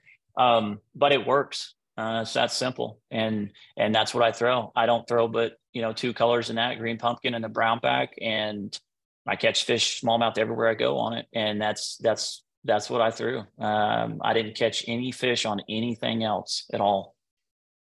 It's incredible bait. I mean, if somebody ever stopped and added up, it has to be the millions of dollars that have been won. I mean, and it's only been around, a handful of years, 5-6 years, I guess now. It's phenomenal. But speaking of phenomenal, one of the most phenomenal things that happened, and I know I am not trash talking you at all here. I think it is the great motivational moment that your day can start a little rough and you could still be an Elite Series champion at the end of the day. At takeoff, you were one of the first boats in the water. I show up and I'm like I try to get there, especially on Sunday. I try to get there an hour and 15 minutes before takeoff, because that's when I like to have real conversations with you guys, like off the microphone, and just, it's a cool vibe. You know what I mean? To be down there. So I noticed you were at the dock and always a professional. You're always there early to do top baits and everything. So you'd been in the water for at least an hour, I would imagine, when takeoff happened, and the fans are cheering and the music is pumping, and Luke Palmer leaves. He's their tournament day 3 leader, and you're in second place, and you go to back up. And then I see a look of terror in your eyes as you realize you cannot trim down because you left your motor mate on. I thought about not mentioning on the mic, but I was like, I bet you can't really hide this. I mean, every fisherman on earth has done that. Every angler's left their plug out or done that, but not everyone's done it at an Elite Series event. What was going through your mind when you were leaned over to the back deck of your boat, removing your motor mate? I was thinking, I'm just the biggest idiot there is, Dave. I'm serious. You're in the Elite Series, the biggest tournament you could be, tournament series you could be in.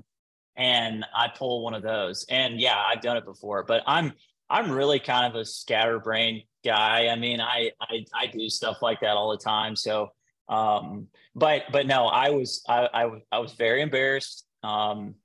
And I got down there. I said, you know what? It's not like it's going to hurt me. It's not going to cost me an hour or something. So I just trimmed her up and reached down there and pulled it off. Luckily, it's very easy to get to on my boat.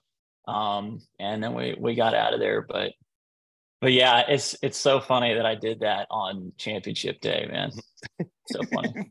Any other day, you might have been able to get away with it. You know what I mean? Because there's so many other boats moving, but hey, it happens to everybody. It has happened to everybody. It happens to me way too much. KJ Queen once forgot to put gas in on his very first championship Sunday. And the kicker of that story that he since told me and didn't tell me on the podcast, but so he sat there again. It was his first top 10 and he was jacked to go. And he was one of the first in the water. And then when he went to leave, he realized, wow, I have no gas. But the kicker about it, he said he stopped at 5 or 6 gas stations on the way to take off. I guess he gets a biscuit every morning before competition, and nobody had a biscuit. So he said him pulling in, and he said, to make matters worse, he said, it's 5 o'clock in the morning. There's nobody around. It's a Sunday and 5 o'clock in the morning. So he's ripping into these gas stations, parking at the pump. They're so dead. You know what I mean? He's just pulling up, running in. You got any biscuits? Not once did he stop to pump gas. So it's wow. It happens to everybody. Yeah. But man, what you did does not happen to everybody. It's so incredible, regardless of how this season ends. And the scary thing is, like you said, you're going to try win the next 2, but man, you're a 2-time Elite Series champion. It's just unbelievable, dude. And it's the coolest thing about my job is getting to see the evolution of pros, as these opportunities and as they, this isn't an opportunity that came to you lightly. You've worked for this your whole life. It's been awesome to watch. And I can't wait to watch the rest of the season. Dave, it's been a pleasure, man. My experience this year on the Bassmaster Elite Series has been phenomenal. Everybody from you yelling at my face, announcing me on stage I just get I get chill bumps when you do that, man. It almost makes me want to cry. but all the people that work at Bath, they're just so courteous. They go above and beyond to take care of us elite guys. And you guys put on an amazing tournament. And I couldn't be more thankful, man. I look forward to many more years to come and seeing you spit in my face, yelling at me. I love it. It's they posted a video of that this week. And I mean, to be honest, I always kind of liked it that nobody saw it. You know, for the longest time, nobody ever saw it but the anglers, but people have got kind of wind of what that happens. But dude, it's one of the most fun things for me is the job. And guys like you make it fun. And everybody kind of saw that video. And if you haven't, go to Bass's social media and check it out. But I love to, you know, because I always tell people there's different people. There's some anglers that just like go into shell, put their head down and kind of, they almost can't look at you. There's some that like stare right in your eyes. And my favorite are the ones like you that are like, come on, give it to me, because which just makes it even more fun. So I hope to yell in your face for many, many years to come. What's one thing nobody knows about this tournament that happened to you that you can tell me?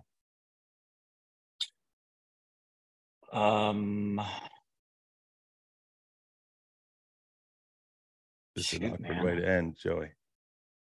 I know, it's silent. Dave, I don't know. Honestly, don't know. If I hear one of them, if I hear some little nugget that you bring up on a podcast, I am going to. It's hard when you for a different reason when I see you. It's hard when you put me on the spot like that and ask me. I know. I know there was something, guys, because I did the motor tote thing. And, well, no, that's nothing like crazy, weird, or anything like that, man. Just a super emotional. I'll tell you one thing. And this isn't goofy or anything, but when we came into the weigh-in the last day, you know, we were idling in. My cameraman, you know, when I caught that last big one, or the one that jumped in the boat, I said to my dad, or I said, you know, this one's for you, Dad, for taking me fishing when I was a kid. My cameraman, he got emotional. We cried together. I don't know what he has been through with his dad, but my dad's had a rough go, like the last couple years. He was dealing with some cancer stuff, but he's doing really good now. And that moment right there, man, when he asked me that, like, and us really, you know, crying together, like it's I'll never forget that moment. My dad means a lot to me, and this tournament was for him. So that's it. I'll quit getting sobby, but that's a cool moment that I will never forget, Dave. No, that's a very cool moment, and it's a very cool opportunity for you to be able to publicly express that towards your dad and all the dads that take people fishing. And how cool is it that it happened just a few hours before you got an opportunity to announce to the world that you were once again going to be a dad. And dude, you're a great dad, a great person, and a great Elite Series champion. And I was trying to rally to get Kid Rock to actually show up and sing your song since we were in Detroit. I mean, Zona is basically Detroit loyalty. He could not pull it off, evidently, but you did, dude. And Angler of the Year and Rookie of the Year, you think? Might as well. Let's try it. We will see. Lots of fishing left to come, Joey Cifuentes. I thank you for spending a little time with me. Any plans to celebrate this week, or has the celebration already happened? We did a little celebrating. I don't know if you've seen the video of my two girls. They were they were doing a little dancing. Wednesday, I'm going to go with the what we call the Poker Palace, a big group of guys that's been supporting me and Larry since we started fishing, and so we're going to go celebrate with them and have a good time and go out to eat. I'm sure my whole family and everybody's going to get together one day. We hadn't done that yet, but yeah, there'll be some celebrating. But we got to get back to work. I got one more question since you brought up the Poker Palace. What did Larry say to you? And Larry, if you heard him respond, in reference to him earlier, his travel partner, Larry, is none other than Larry Nixon, the general. What did he say to you? You know, he just told me good job. He actually, what he did was he told me, he said, Joey, I'm leaving in the morning. He left Sunday morning. He said, I don't want to stay. I do want to stay really bad. And I want to see you win this tournament because I think you're going to. but I'm going to leave because I did one time. I did this to George Cochran because he used to travel with George Cochran, and he stayed, and he felt like he jinxed George and he didn't end up winning the tournament. And so he left, but anyways, he called me and congratulated and just told me how proud he was of me. It's pretty cool. Very cool. We're all proud of you, and can't wait to watch the next chapters of your story unfold. Two-time Elite Series champion, Joey Cifuentes. No, we made it. I get it. It was a long one, but we made it all the way to the end, and it was all goodness, I believe. Great conversations, and I always say you can't put a limit on a good conversation. And, well, if you're still listening to this, clearly you agree. And I thank you guys. Week in, week out, you guys are awesome. Over 230,000 subscribers on YouTube. Streaming services blow up every single week. You guys are awesome, and I thank you for everything that you give to this show. You guys support it. You guys watch it. You guys comment. You guys help it be what it is. And you guys also, encourage the pros to go on. I mean, the amount of feedback that pros give me after shows is awesome. So thank you. Thank you all for making this weird little thing I do a pretty cool thing. It's a great life, and I hope you're having a good week. Enjoy being. And as always, Bob Kopp, take it away. Thanks for watching. Please like, comment, and subscribe, because Bob Cobb of the Bassmasters told you to. You hear?